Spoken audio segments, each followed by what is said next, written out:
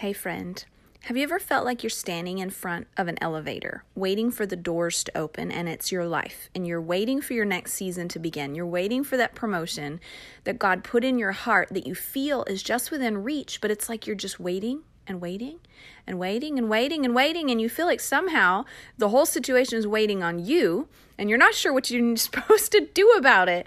Or perhaps the door opens and you go to get in and the door closes before you can actually step through that new opportunity.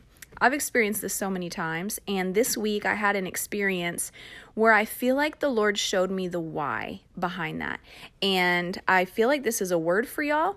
I shared it with a friend briefly, and she said, please make that a podcast episode. So that's what I'm doing. I'm making this an episode because I really feel like the principles that the Lord showed me through my own personal failure this week has the power to really offer you some tools to kick into motion, possibly that next season that the Lord has for you, so you can step into the promotion that God has in store for your life. So stay tuned. Let's cue that intro music. Hi, and you're listening to Java with Jen with your host, Jenilee Samuel.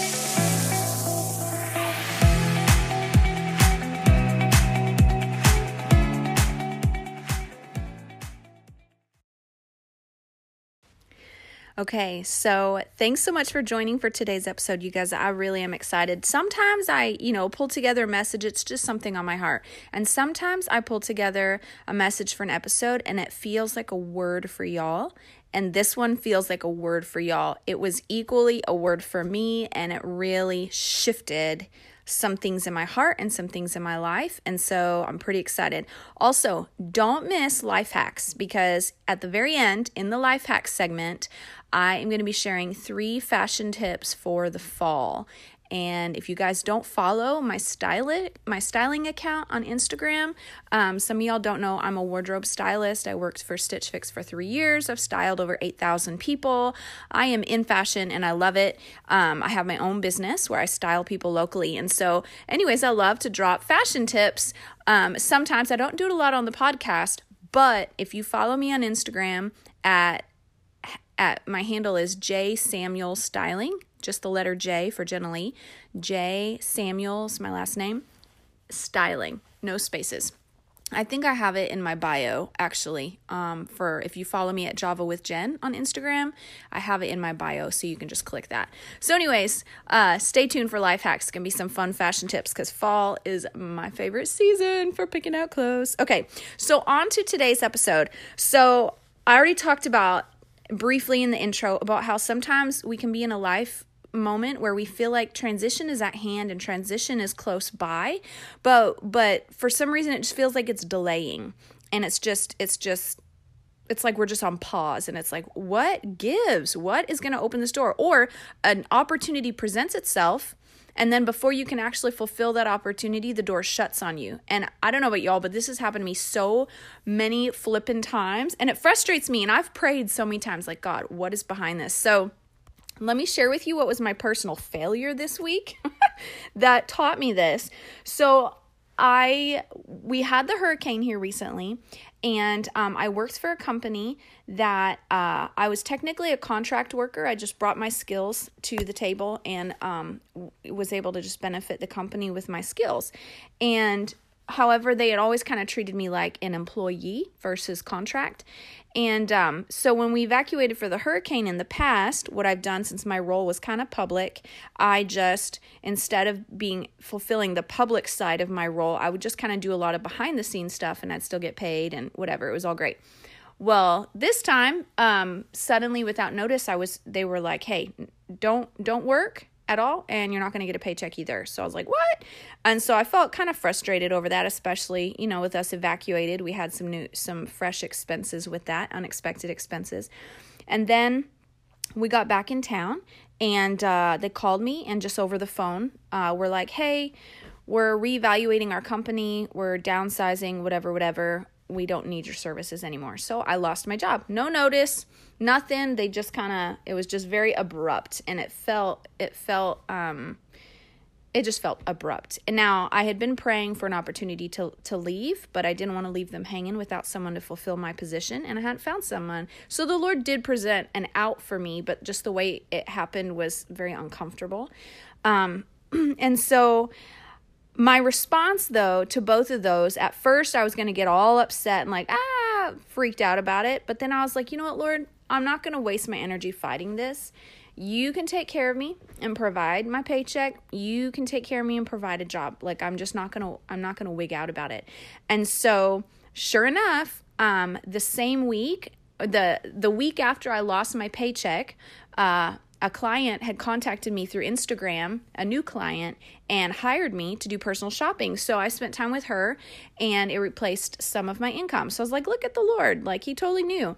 And the day before I lost my job, I had gone into Target and was styling mannequins and whatever, and they offered me a job. And I was like, what? I have a job. I don't really need a job. Well, then the next day I lost my job. So I was like, wow, that was the Lord totally setting me up. And then when I just decided not to have a bad attitude about things, I also had an opportunity come up at church.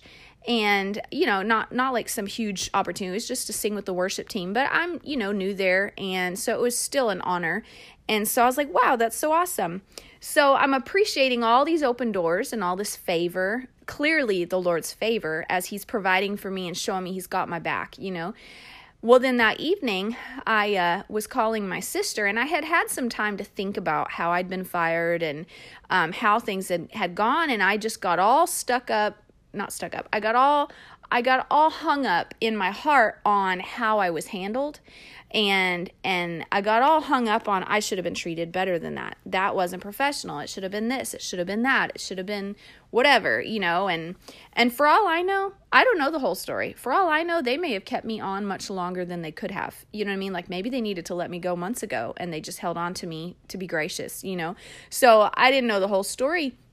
But in my heart, I got into some complaining. So I called my sister, and I was venting, as we like to call our complaining episodes, venting, right? I was venting to my sister, but I really kind of got stuck on that loop of, man, this wasn't right, and they didn't handle me right, and they did it wrong, and they should have done it different, and I should have been treated better than that because this, that, and the other reason why I am so valuable. And, I really just got stuck on myself. And while I was complaining, I got an email that the application I did end up putting into Target was declined, and that the position to help sing on the worship team that Sunday, suddenly they didn't need me because they had somebody. So like 2 of those open doors got shut on my face while I'm having this complaino session. And so that night I was talking to the boys as I was tucking them into bed, and we were talking about pride and humility, and we got on that subject through something that came up during the day. I don't remember. And the Lord started putting the pieces together in my head as I was talking to them. And I was talking about how that scripture where it says the Lord is opposed, or God resists the proud, but he gives grace to the humble. And I was explaining to my boys how grace is where there's favor and there's opportunity and there's good relationships and all this stuff. But resistance is where it's like a stiff arm, where you can't move forward even if you want to. And it's a closed door in your face. And it's just, there's no opportunity and no favor. And I was thinking about what I had just experienced that day with the job and the closed doors and whatever. And I was like, holy crap.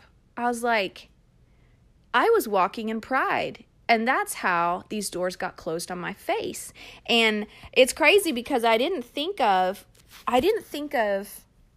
venting to my sister on the phone as anything wrong. We all have those people close to us where we kind of just let our hair down and say the things, And I'm not saying that venting and processing is wrong at all, but what happened in my heart in that time that made it wrong is it shifted me from a God-focused response, I'm just going to trust you, Lord, I'm going to let you handle this, to a me-focused response. I deserve better than that. I should have been treated better than that. I this and I that. And so the Lord began to take me on this little discovery of the difference between pride and humility, because I realized I think whenever we think of pride and humility, at least I frequently think of it as how we view ourselves. Am I overestimating myself? Am I underestimating others so that I can be better? I think of that as pride, and humility as having a more just lowly perspective of myself. But the Lord began to show me how pride and humility is really less, not that it's not about that, but even deeper or more foundational than that is that pride is a focus on me and humility is a focus on God. And it's that simple.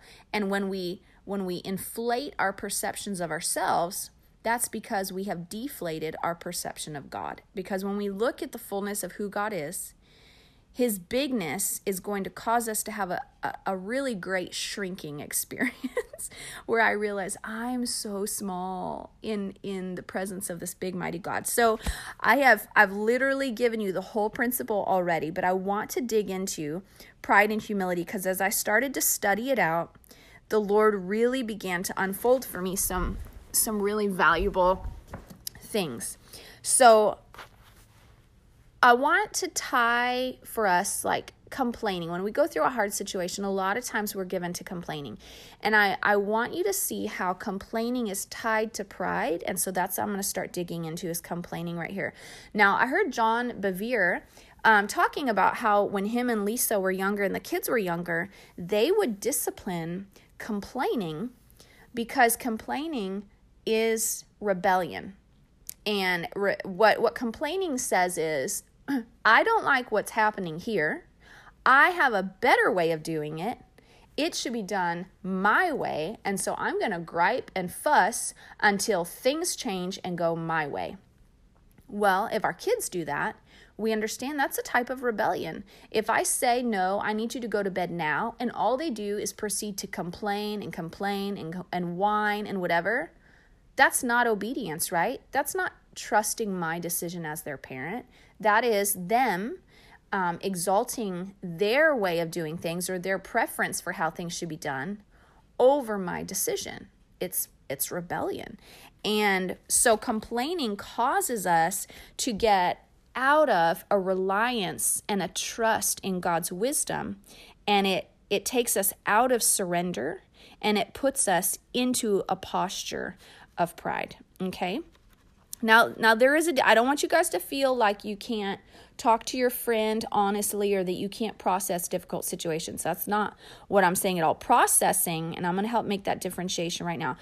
Processing and venting where it's healthy and helpful and necessary, because you got to talk stuff through sometimes. I definitely have to talk things through, and I'm so grateful for my sisters and my husband for that. But processing is when you process a difficult situation, it's an acknowledgement of the situation. Say what happened. Describe the whole scenario. You can explain the circumstances, explain your feelings, process it all out. But healthy processing leaves you in the place where it maintains a focus on what you can do to bring a resolution to the situation. It maintains a healthy, you retain some sense of control in this situation, a healthy control, where you have self-control. And it's like, you know what? I can't change what happened to me, but let me process through how maybe I can respond to this situation. So venting or processing is healthy and important, whether that's journaling, whether that's talking to a friend, whether that's in prayer. But analyzing and evaluating the situation and talking it all out is good and healthy if the focus is on how you can have a hand in bringing resolution to the situation. And sometimes that does look like, I'm just going to take my hands off and trust the Lord. Sometimes that's what it looks like.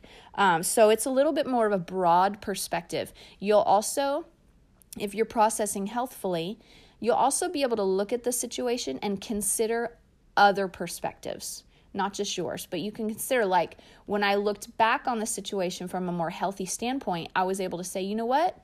I don't know the whole situation. Maybe my bosses had kept me on for months longer than they really could, or maybe they wanted to let me go a while back, but they didn't want to hurt me or disappoint me. You know what I mean? Like being able to give the benefit of the doubt to the situation or to the people involved allows you to vent and process from a healthy place. Complaining is more of a passive, victimized posture. It's a griping. It says it's more blaming. It's like you're pointing the finger at what happened and what was wrong and judging all the people and all the decisions in the process and labeling them all as wrong and you as right.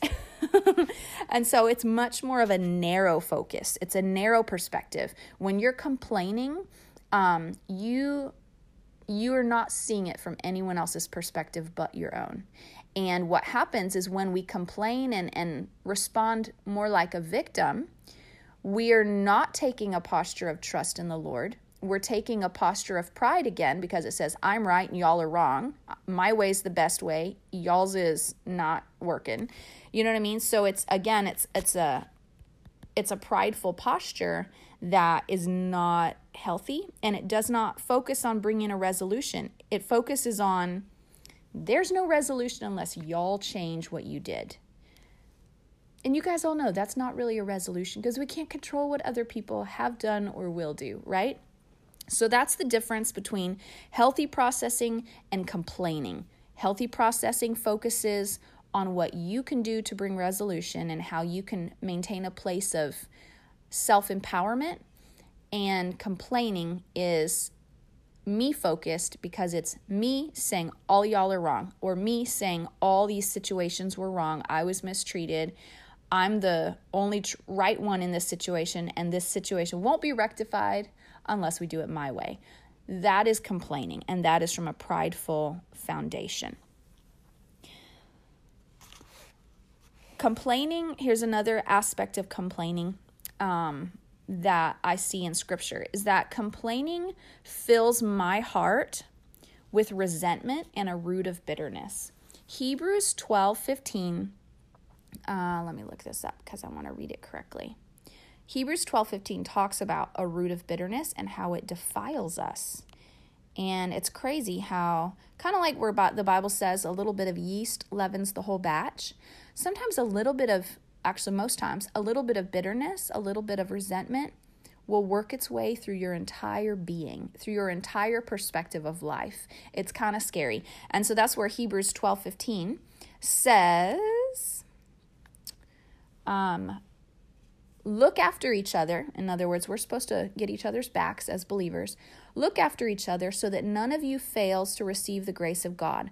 Watch out that no poisonous root of bitterness grows up to trouble you, corrupting many.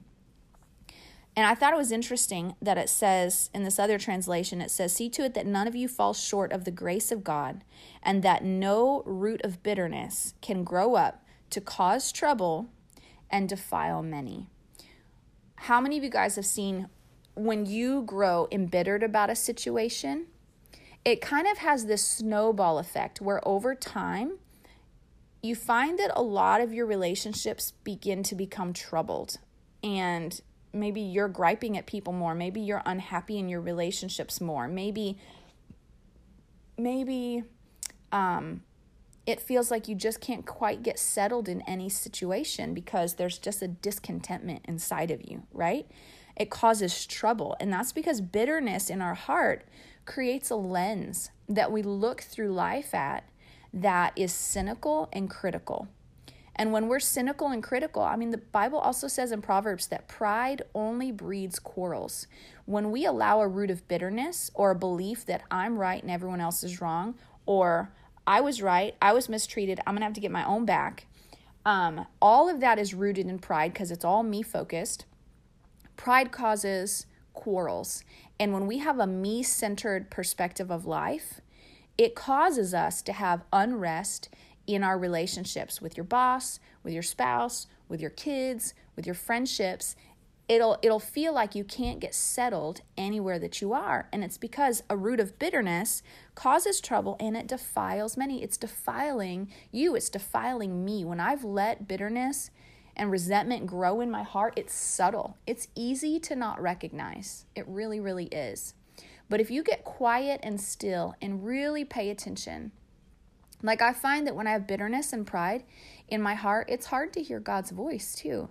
It's hard to connect with him intimately in my quiet time because he's opposed to the proud, right? He can't draw near to pride in a lifted up soul because that is in the way. I'm not making room for God when I'm solely focused on myself, my troubles, my inconveniences, my whatever. And listen, I'm saying this from having walked through 14 years of an abusive personal relationship and 5 years of abusive is a strong word, but a really unhealthy, toxic relationship with a pastor in my past. And I saw that was really my process of wrestling through and figuring out how to balance, not letting bitterness creep up, not letting myself fall into complaining and grumbling, but healthfully trying to figure out how to resolve the situation. And let me just tell you, I failed a lot. I feel like a lot of unforgiveness grew in my heart. I feel like a lot of bitterness grew in my heart and a lot of resentment. And I watched slowly as my nature changed into someone that I didn't like. I watched my other relationships become filled with insecurity and filled with strife and uncertainty, where before then I'd always had all kinds of peace in my relationships and confidence in my relationships, and I never really wrestled with insecurity and all this stuff. But when I allowed bitterness and unforgiveness to grow in my heart, it literally defiled all these areas of my life.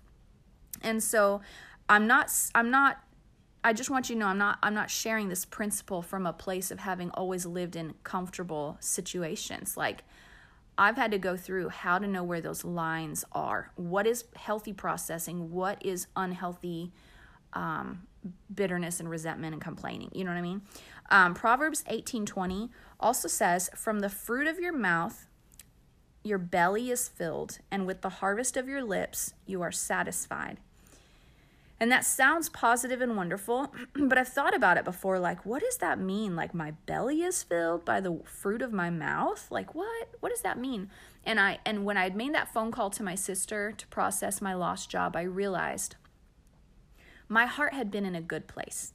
I had laid it down and trusted the Lord with it. But when I started talking about all the injustices and all the ways that I felt that I had been mistreated, it started to fill my inner parts, my heart, or like my belly, my inner man, with bitterness and discontentment and a sense of resentment. And I realized that the things that come out of my mouth fill my inner man. Did you know that actually your brain registers what comes out of your mouth like as 4 times more accurate? I'm probably making that number up, but it weighs it. Maybe it's 80% more true or something like that. Your brain registers what comes out of your mouth as a lot more factual than just what you think.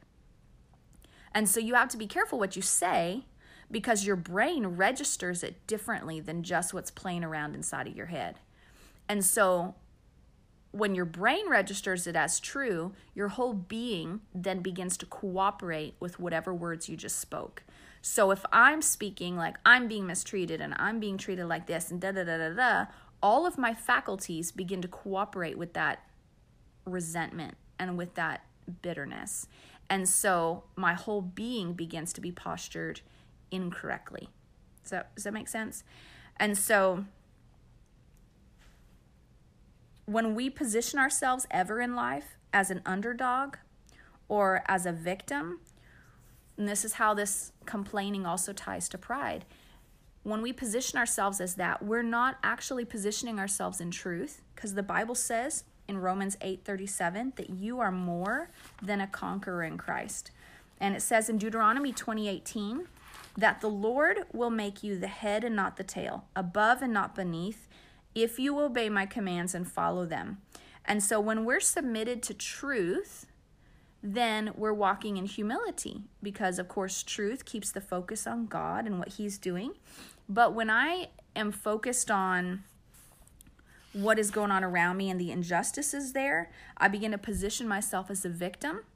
And that victimized mentality removes me from the truth of the Word of God, because God never once calls me a victim in Scripture. Even when a situation happens where I have been treated like a victim or I have been very mistreated. Think about Joseph in the Bible when he was wrongly accused by Potiphar's wife and he was thrown in jail. God never responded to him like he was a victim, ever. I mean, there's so many instances in Scripture where men and women of God are treated wrong. But we see how when they finally surrender those situations to God, God is able to use those situations to position them for the upgrade and for the promotion that He has for them. And so that's another reason why it's important not to complain when we go through difficult moments, because what looks and feels uncomfortable may actually be the process necessary to get me to my next stage. Does that make sense? In fact, the Lord kind of gave me this analogy when I was fussing over that whole situation. The Lord showed me a picture of like a wounded soldier. And he was wounded in battle and he was desperate for a rescue. And the Lord showed me, you've seen it in movies where they have to like run through the woods and they're injured, but they're just trying to make it to the open field where the helicopter is gonna land, and they're constantly on the lookout, and they get bit by a snake, and they have to duck and hide in the mud, and then they have to, and they barely make it. Like, they barely make it alive, but there's so much relief when they finally get rescued. And God showed me this picture, and He said, Jen, that soldier is not gonna waste his energy complaining about the snake and the mud and the struggle that it was to get out of there. He's going to be so grateful that he got rescued and his life was saved. And I feel like the Lord was kind of like telling me to man up a little bit. And He was like, Jen, just because I have something for you does not mean it's going to be peaches and cream. Just because it's difficult doesn't mean it's not me. And I was like, oh, dang. You're right. Because I realized I had been praying for an opportunity to leave that job, not because I didn't love it, but just because I felt my life shifting into my next season. But I wasn't going to leave without a replacement. Only the Lord knew the position of the company and, how they were going to need to downsize. So the Lord wasn't going to give me someone to take my position because there wasn't going to be a position to take, And I didn't know that. And so I would have stayed there forever until the Lord created an exit for me. And so the Lord created an exit, and He was like, I made the exit for you. I legitimately answered your prayer, and you're spending all your energy complaining about the way it happened. Like, get over yourself. And so I just, I did. When the Lord showed me all this, I just really had to repent. I was like, good Lord, I really did get all hung up on myself, didn't I? And I just saw how, the enemy did. He drew my thoughts into a me-focused position. And I'm really thankful, honestly, for that day where all those doors came open and then all those doors shut, because I felt like the Lord clued me into a dynamic that has possibly been alive in my life for years, and I never saw the connection. And that's what made me think of you guys, like how many other people, because especially in our culture, complaining is a normal, like, respected almost practice. People, we make excuse for, they're just venting. They just need to get it off their chest. We go to a friend and we talk about this other person who wronged us, and we're like, and that friend feels like we've just trusted them with precious, precious information of our soul, so they don't confront us and tell us, hey, you need to go talk to that person. They're in our culture, we just have somehow gotten away from the need to just man up and realize hardship will come. It's not always going to be good vibes only. You know what I mean? It's not always good vibes. Sometimes it's really hard vibes. And that doesn't mean it's not God. Because let me go through this before I get onto that. Romans 8:28 said, God works all things for our good. Listen, that's all things for our good, for those who have been called according to His purposes, for the good of those who love Him and have been called according to His purposes. Romans 8:28. If God works all things for my good, then it doesn't matter how ugly the situation, God can work it for my good. And if God can work any stinking thing that comes my way for my good, then I literally never have an excuse to complain, ever. Because I know that though it might be uncomfortable for a moment, he's going to turn it around and work it for my good. Somehow I was able to embrace that when we flooded and I lost my home. I was able to stay focused on the fact that God was going to give us a better home after the fact. And I think he just gave me grace.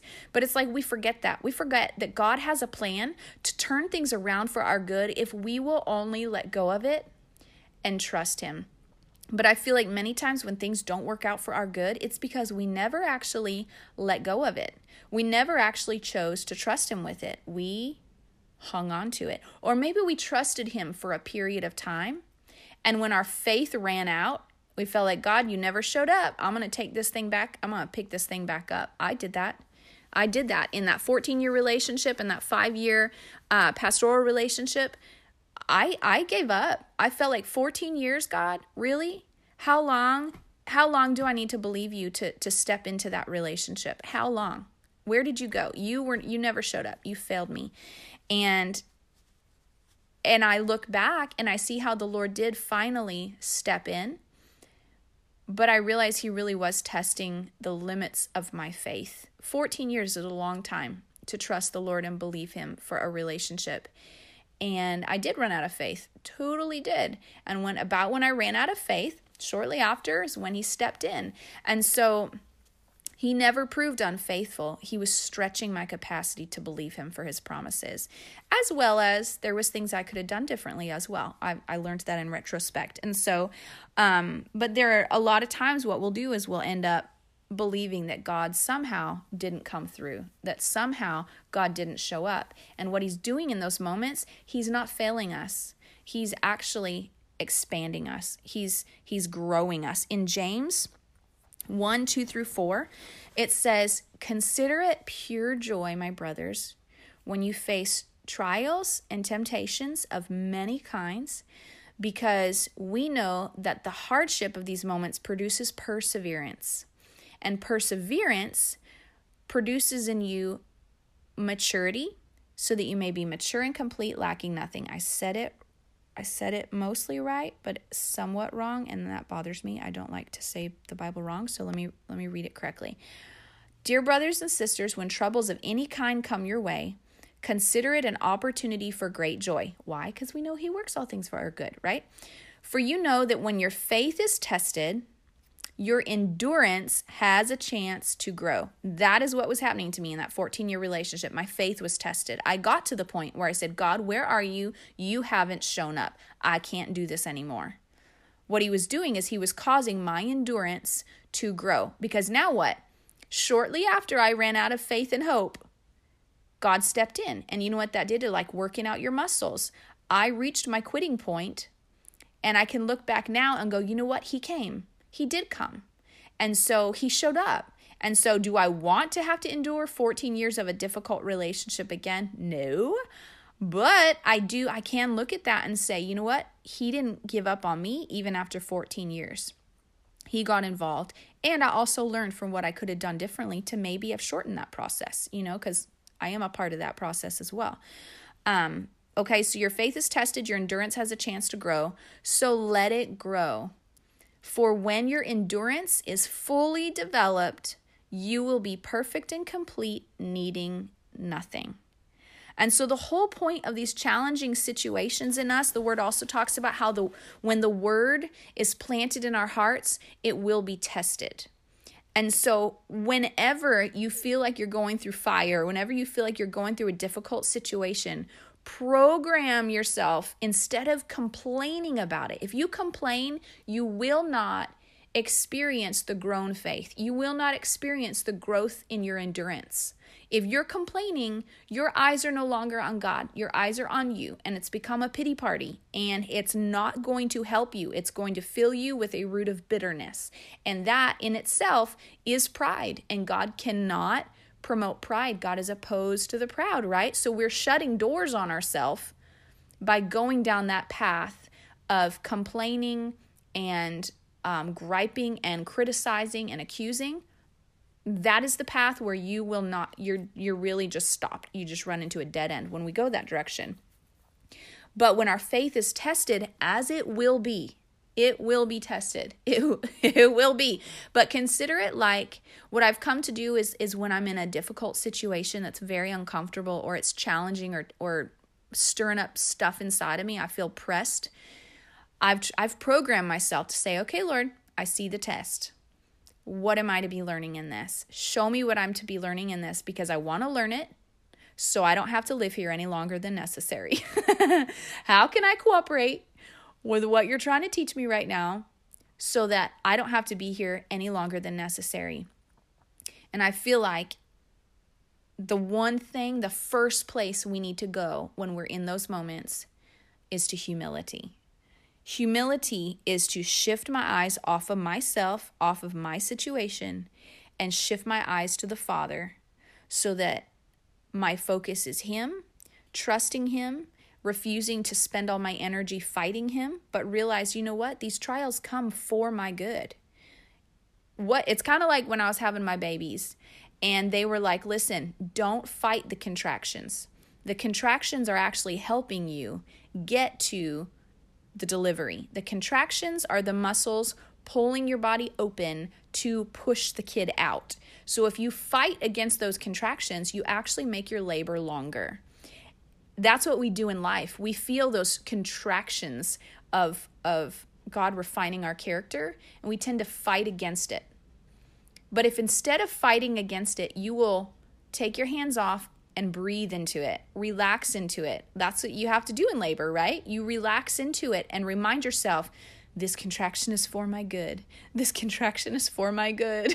It will bring the baby. It will bring the life. It is such an illustration of what God is doing.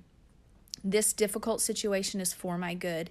This difficult situation will bring the baby. It will bring the life. Like, it will bring the maturity, so I'm perfect and complete, lacking nothing. God is preparing you for your next season whenever you're going through a hard moment.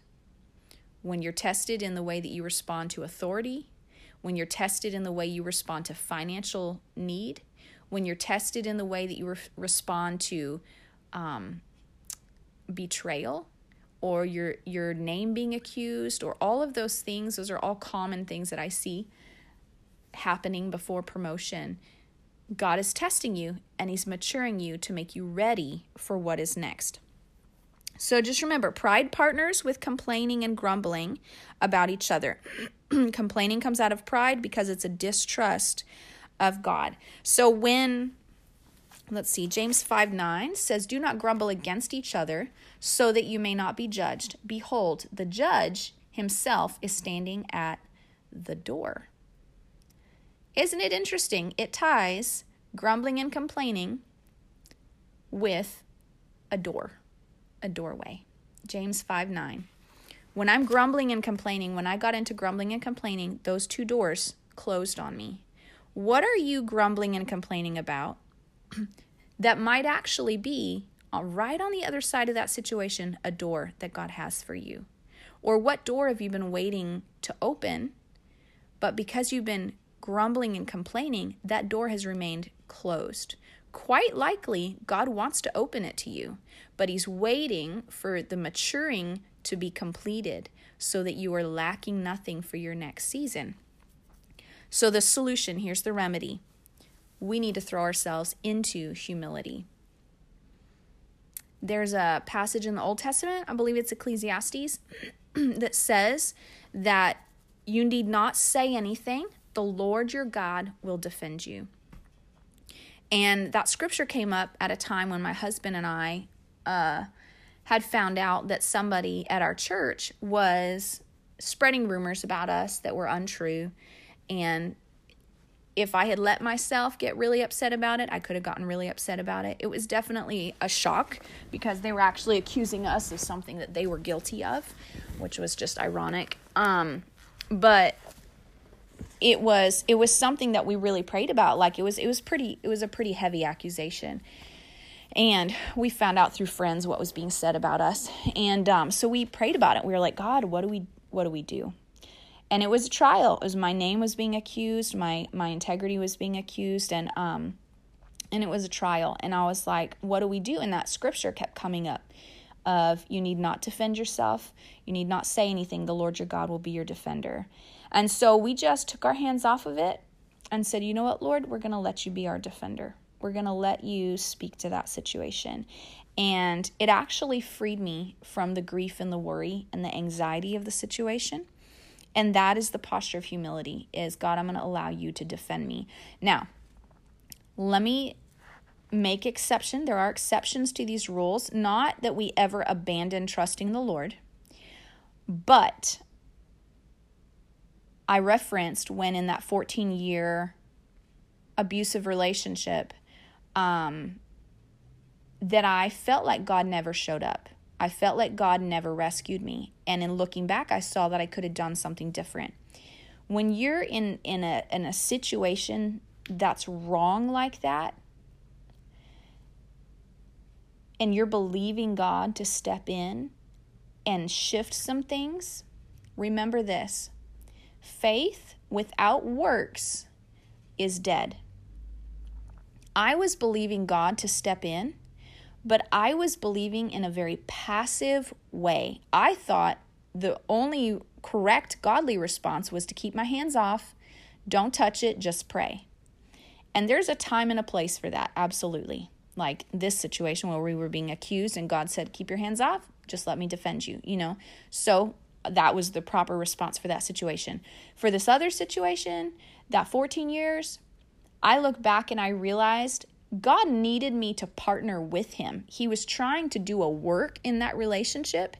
And when I did start speaking up and creating some boundaries in that relationship, it forced the other person to confront their own broken places that was hurting our relationship. So I didn't realize till years of enduring that God needed me to partner with him. And by not complaining, not griping, not being vengeful, but just speaking up and saying, you know what, that is not acceptable behavior if you want this relationship. And that's not how you're going to treat me. And that's not how I'm going to tolerate being treated. Not in an arrogant way, not in a victimized way, but in I know I have value, and I trust the Lord to protect me, but I'm also going to establish some boundaries with you. It's like there's a fine line between an arrogant sense of personal value and a humble sense of personal value. Humility acknowledges the truth that I'm valuable. In fact, the word says that we're to love others as we love ourselves. You have to have some value for yourself if you're going to even walk in love towards others, right? There's nothing wrong with having boundaries. Jesus and God both have boundaries. Holy Spirit has boundaries. Like the word says, do not grieve the Holy Spirit. It talks about gossip and stuff. It says, do not grieve the Holy Spirit. And then with Jesus and with God in the 10 Commandments, it says, love the Lord your God with all your heart, soul, mind, and strength. And then throughout the Old Testament and the New Testament, it says, if you love the Lord God like this, these will be the blessings that come of your relationship. If you don't, these will be the not blessings that come. And so even God and Jesus have expectations and boundaries on the relationship. God says, I oppose the proud, but I give grace to the humble. God draws near to relationships that are full of humility. That is a boundary for him. He will not draw near to pride. That's a boundary for him.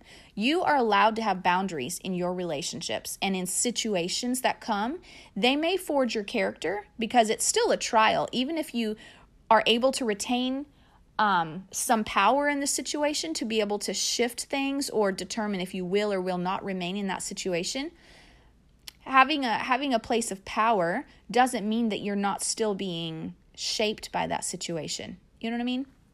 I hope I made that clear. I just don't ever want people to think that trusting God is equated to passively living. And sometimes in Christian circles, I think we can do that. And I experienced the hardship of that. I didn't want to get away from trusting God, but I didn't recognize that in trusting God, I needed to partner with his work in the relationship by speaking up and having some boundaries also. And so anyways, moving into humility. So Humility is best described. Have I lost you guys? I hope I haven't. I hope you guys are still listening. This one's a little more teaching oriented, but it was just so rich. I really hope this is building you up. In Philippians, listen to this, you guys. This is so rich. Philippians 2. It says, let's see. It's talking about humility.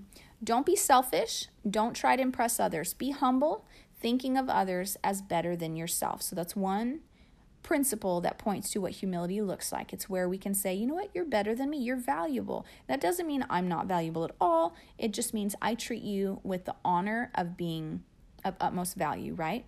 Don't look out only for your own interests, but take an interest in others too. That's verse 4. In other words, don't be selfishly motivated. Look out for others. Operate out of love. It says, you must have the same attitude that Christ had, which was that even though he was God, think about it. If someone had a reason to have a really lofty perspective of themselves, it was Jesus. He was God. Hello. It said he did not think of himself. He did not think of equality with God as something to cling to. He gave up his sense of bigness. Instead, it says in verse 7, he gave up his divine privileges and he took the humble position of a slave. He was born as a human being. When he appeared in human form, he humbled himself in obedience to God, right? Again, humility is connected to obeying God's hand, obedience to God, and died a criminal's death on a cross. Listen, God's plan for Jesus was to die a brutal death. He humbled himself and then he died. That is the most uncomfortable situation anyone could ask for. And Jesus embraced it, and Jesus did not complain about it because he didn't believe that God's path is always the comfortable path. He knew that God's path, though it might be uncomfortable and cause my flesh to have to die, ultimately it brings life. And it's hard for us to see that in the short term a lot of times. That's why trust in God is so important. And it says, therefore, because he did this, God elevated him to the place of highest honor and gave him the name above all other names, that at the name of Jesus every knee would bow in heaven and earth and under the earth, and every tongue declare that Christ Jesus is Lord. So Jesus humbled himself, did not cling to lofty titles, did not cling to, I am God and I'm going to try to prove that to you guys. He let go of that. He was like, I'm not going to try to prove nothing. I'm going to lower myself to this low position of a human, and I'm going to lay down my life, and it's going to cause suffering, and it's going to hurt. But as the result of his humility and him submitting himself to God's plan. Now listen though, there was many times in Jesus' life that people came after him to try to harm him. And it says that the Holy Spirit told Jesus what they were plotting, and Jesus left. So listen, if you're in an abusive situation, there is a time to leave. There is a time to get out of that situation. Having boundaries and knowing what is God's plan for you and what is not God's plan for you, what is part of what you need to endure and what is something that you need to draw a line and get away from, both are necessary, and Jesus demonstrated both. And what's at the bottom of that is not this passive, oh, que sera, I'll take whatever comes because God must be working something. No, you have to be discerning. You need to know what God's perfect plan and will for you is, Now, when we keep our hearts set on him and we keep a heart that trusts him, then we'll know in our heart, like when the Lord is like, hey, get out of this situation, is not a good situation for you. But we'll also know when even though a situation is hard, there's grace for it, and we know that we just have to let ourselves be forged by it. So there's going to be a discernment there that you have to exercise. Right after all of this, it says, let's see. It's so funny. In the passage right after the humility section, it says in verse 14, do everything without complaining and arguing so that no one can criticize you. Live a clean, innocent life as a child of God, shining like bright lights in a world full of crooked and perverse people. How crazy it is that he partners complaining and arguing with will set, like not complaining and arguing with what will set us apart in front of our generation, what will cause us to shine brightly. And listen, if you're going to shine brightly in your generation, God's going to promote you. God's going to put you in a place where you're visible, because He wants the light up on the hill, because when the light is shining brightly, it draws people to it. When we're shining brightly for the Lord, it draws people to us so that we can then lead them to Him, right? God doesn't cause us to shine brightly to lead people to us. He causes us to shine brightly to lead people to Him. That's why trusting God and always putting our confidence in God and keeping our eyes on God is so important, because we have to stay focused on Him so that when people are drawn to us, we point them to Him and not to us, right? Okay. So consider this. Let me share with you the end of my story. Those 2 doors were closed to me, the application at Target and the opportunity at church. When the Lord showed me the connection between pride and humility and how I lifted myself up in complaining and all of that kind of stuff, I spent some time studying out pride and humility because I wanted to really establish in my heart what He was showing me. And then I spent some time repenting. And I said, Lord, I'm so sorry. Like, how many times have I done this and I never even realized that's what I was doing? And so I just spent time repenting and telling Him I'm sorry. Like, I do not want a heart of complaining. I don't want to be resistant to Your hand in my life. I don't want to shift the focus to me when the focus needs to be You. I don't want any of that. So forgive me for doing that. And I just lay these situations before You. I know You'll take care of me. I know You'll have a job for me. I know You'll promote me as necessary, but help me to continue to walk in humility. And do you know, that next day, I had gone into Target and spoke with the manager, and he didn't know my application had been rejected. And he was like, oh, no, we need you. No, I'm going to fix that. And so he still wanted to hire me. And a couple days after that, I got a text message inviting me to come be on the worship team again. And so it was like those 2 doors that had been open, got closed because of my complaining, and then after my repentance got opened up to me again. It was it was like the Lord was like, here, let me make it really plain for you. Let me show you the connection here, okay? So as you're evaluating, because I know this is going to stir up thoughts and situations in your own life, as you're evaluating pride versus humility, just remember, pride is not just about how we esteem ourselves and others. It's really more foundationally about how we esteem God. Now, something that the Lord showed me in this process that I want you to keep in mind: when we shift the focus to ourselves and off of God, it's really because there's a trust issue there. I'm not trusting the Lord. Now, obviously, we know that in theory. Of course, you're not trusting the Lord. You just need to trust God more. Well, at some point, our trust in Him, just like our faith in Him, it hits a wall, and we are confronted with, why am I not trusting God in this situation? Why do I feel like I need to take it in my own hands? And so I had to ask myself that. I said, God, why was I not trusting? Why did I get into complaining? Why did I feel like I needed to handle the situation myself? And I realized that there was still remnants of broken trust in my heart from that 14-year relationship and 5-year relationship that I had taken on somewhere along the lines in those experiences, a belief that at some point God wouldn't quite come through and I'd have to fend for myself. And I realized that my trust in Him was fractured because my expectation of Him was to operate in a certain way, and when my expectation was not fulfilled, my trust in Him got fractured.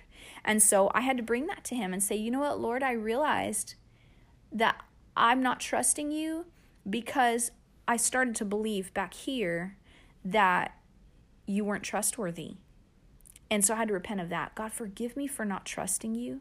Thank You that You did show up and You did bring reprieve to those relationships and You did provide an out to that relationship. You ended that one and You brought grace to this one, and You did show up and You did show faithful. So Lord, I submit that wrong belief to You, and I ask that you would heal my heart from that wound, and that You would show me every time I'm confronted, every time my ability to trust You is confronted, remind me of Your faithfulness. And so I had to go through that process of seeing where my trust had gotten fractured so that I could submit that to him as well. So the solution at the end of this, what I've done with my life, is realizing that when I get into complaining, which is a me focus, and it feels like I'm posturing myself like a victim, then I have to stop myself and immediately repent. God, forgive me for complaining. And I shift my perspective to see it through the lens of, you know what? This is uncomfortable, but you're forging something in me, and I want to know what you're growing in me so I can cooperate with what you're doing. If a situation is toxic and I need to actually speak up appropriately, so like that boss that I felt like handled me wrong, I have the opportunity to sit down with her and just talk through what it felt like from my perspective. I've been through situations where I have not had that opportunity, and I've had to release it to the Lord and obtain peace even without closure. And that could be hard, but I feel like when I shift my focus to the Lord and trust him with those situations, it gives me the grace to let go of them and to move forward. I don't want to be hung up with my past. I don't want my past hanging on me like a bunch of baggage. I want to move forward. God is bigger than those things. God is bigger than your limitations. God is bigger than those challenging situations. He's bigger than those coworkers who make you work harder than they do. He's bigger than the doors that have not opened to you yet. If doors have not opened to you yet and you're still waiting for your next season, I would challenge you to stop and ask the Lord, God, where have I been maybe complaining? Where have I, because of my complaining, not been trusting you in my life? And then just spend a couple minutes, just repent. Anything that comes to mind that you should repent of, and repent just means saying, God, I'm sorry. I realize that was wrong. I don't want to do it that way. Help me to do it right. That's repentance. Leaving it before him, just saying you're sorry and asking him to cleanse you. The word says in 1 John 1:9, I believe that it says, if we confess our sins, he's faithful and just to forgive us our sins and cleanse us from all unrighteousness. He cleanses us from that. So that it's so cleansing to be repentant. I personally love repenting because it's very, very cleansing. It feels like it just sets me back right. It resets my inner self. So shift from pride. Pride is me-focused. Pride is victimized, but that is not who you are. Humility says, I'll consider others better than myself, and I will look at my life through the lens of trusting God. I can trust God. He's got my back. He's got my future. He's got my promotions. He's got my open doors, and I'm going to trust him, and I'm going to thank him. A great antidote for complaining is gratitude. When I start complaining, I stop myself and I say, you know what? I'm going to focus on what God has done. I'm going to look for what God has done. I'm going to stay focused on what God has done, because when I do that, it A, encourages my heart, but B, allows him to continue to move in my life in that way, because it keeps me from getting into complaining and grumbling. So I hope this was helpful, guys. Sorry, that was loud. I hope this was helpful. This was kind of a game changer for me. I hope it can serve to be like a game changer for you as well, if these are some things that you're dealing with. This was a longer episode. I thought it was going to be shorter, but I've talked for an hour, so bless your heart for still listening. All right, stay tuned, because I'm going to get into life hacks, 3 fashion tips for fall. We'll make it quick. Love you guys. Bye.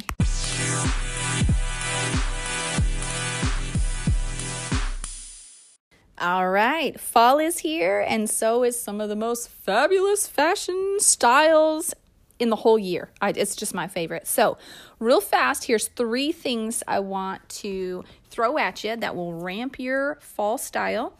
Firstly, wide leg pants are in. They're officially in as of 2020. The last decade was all about the skinny jeans, and this decade is more about the wide, oversized silhouettes. So with wide leg pants, a couple things you can do to make them look fabulous on you is, if you're going to wear a lot of volume on the bottom, keep it more fitted on top. Not tight necessarily, but, tuck the shirt with your wide leg pants, or do a little knot or a half tuck or something to give it a little bit more definition, because that will balance your look and it'll allow the wide leg pants to really be the center of attention of your outfit. Also with wide leg pants, something that will make your legs look really long is especially if they're long ones, wear a pointed toe shoe. With wide leg pants, I mean, you can do whatever you want. You can break all the rules, like fashion rules are made for breaking. But if you want it to look really visually appealing, a long leg looks fabulous with wide leg pants because, of course, they add width. So it already creates volume on the bottom. So keeping that long look just really flatters it. And so a pointed toe shoe, whether it's a heel or a flat, doesn't really matter, does wonders. The next step in would be an open toe shoe. It's a little bit less elongating, but can still really capture it, especially if your pants are like the right length and a fair bit of your foot is showing. And then, of course, wearing a wide leg pant with a rounded toe is going to be the least elongating. But if you're wearing sneakers with like wide leg crop pants, that's super cute. So if your pants are cropped, of course, there's a lot more flexibility. If you're wearing long wide leg pants, then a pointed toe is going to be your best friend. Okay, with hats. Fall is great for hats. But when I style people, most people, probably 98% of people I talk to, they're like, oh, I love hats. I love how they look, but I just don't feel like I can pull it off. Literally, almost everybody says this. So what I used to feel the same way. So what I did is I started to pay attention to how to position my hat on my head that might make it more flattering.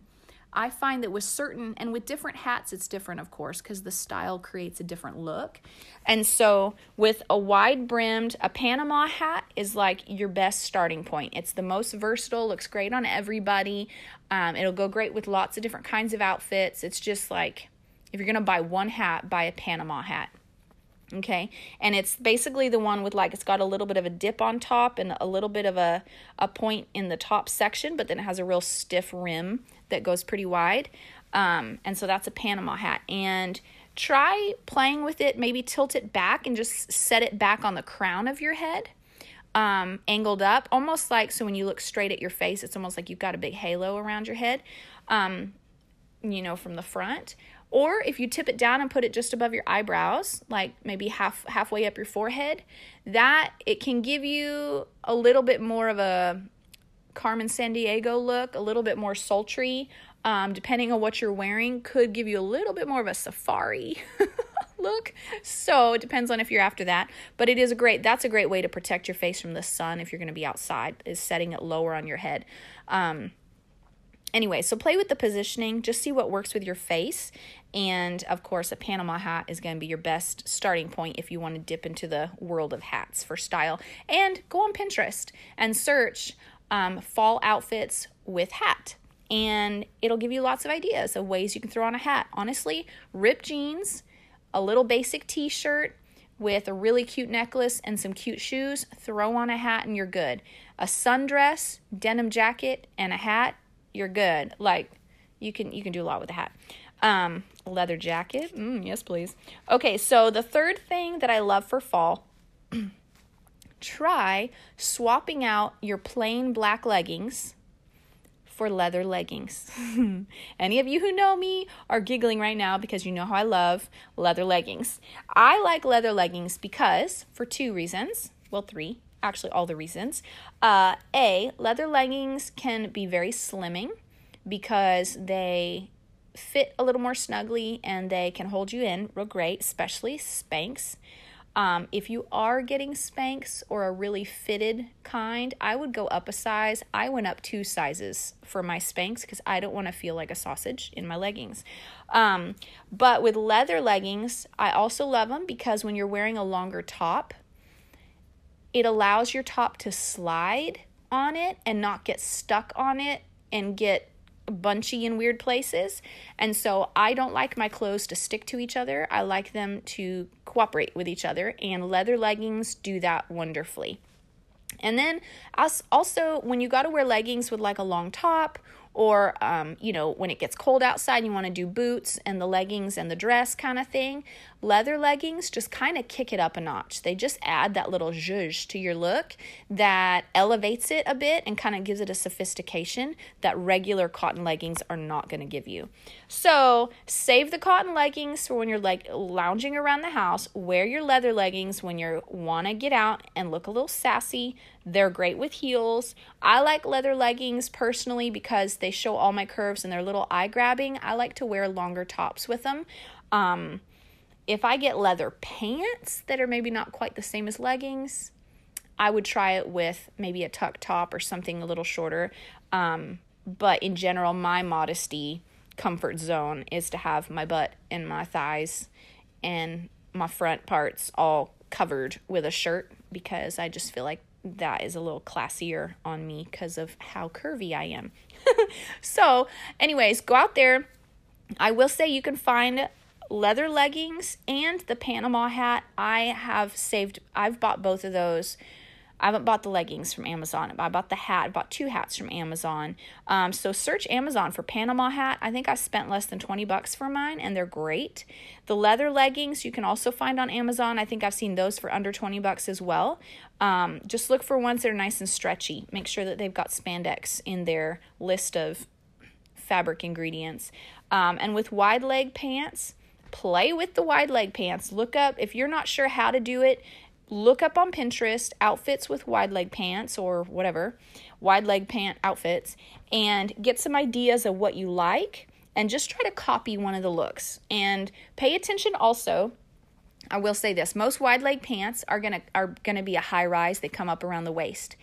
If you're like me and you have a short torso, it's gonna be a little harder for it to look great, because coming up higher on the waist only shrinks your torso, and so it makes you look even shorter on top.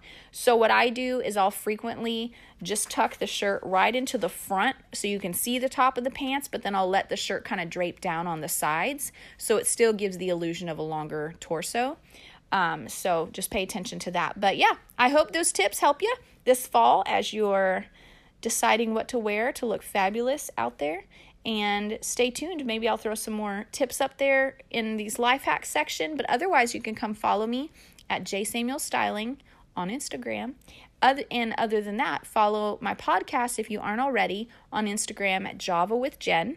I put out like surveys, and I talk to you guys, and I read your comments, and I get your DMs, and I love to interact with you guys on Instagram. So make sure you're following me over there, because I just love staying connected with y'all that way.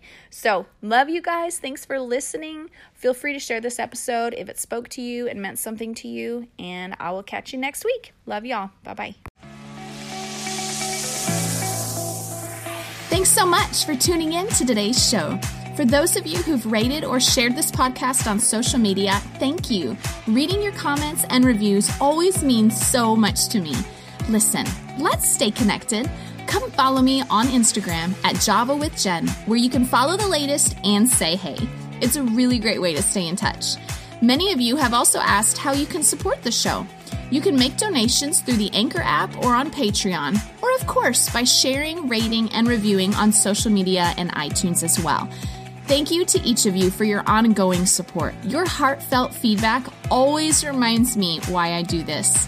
Until next time, remember, you've got this, and God's got you.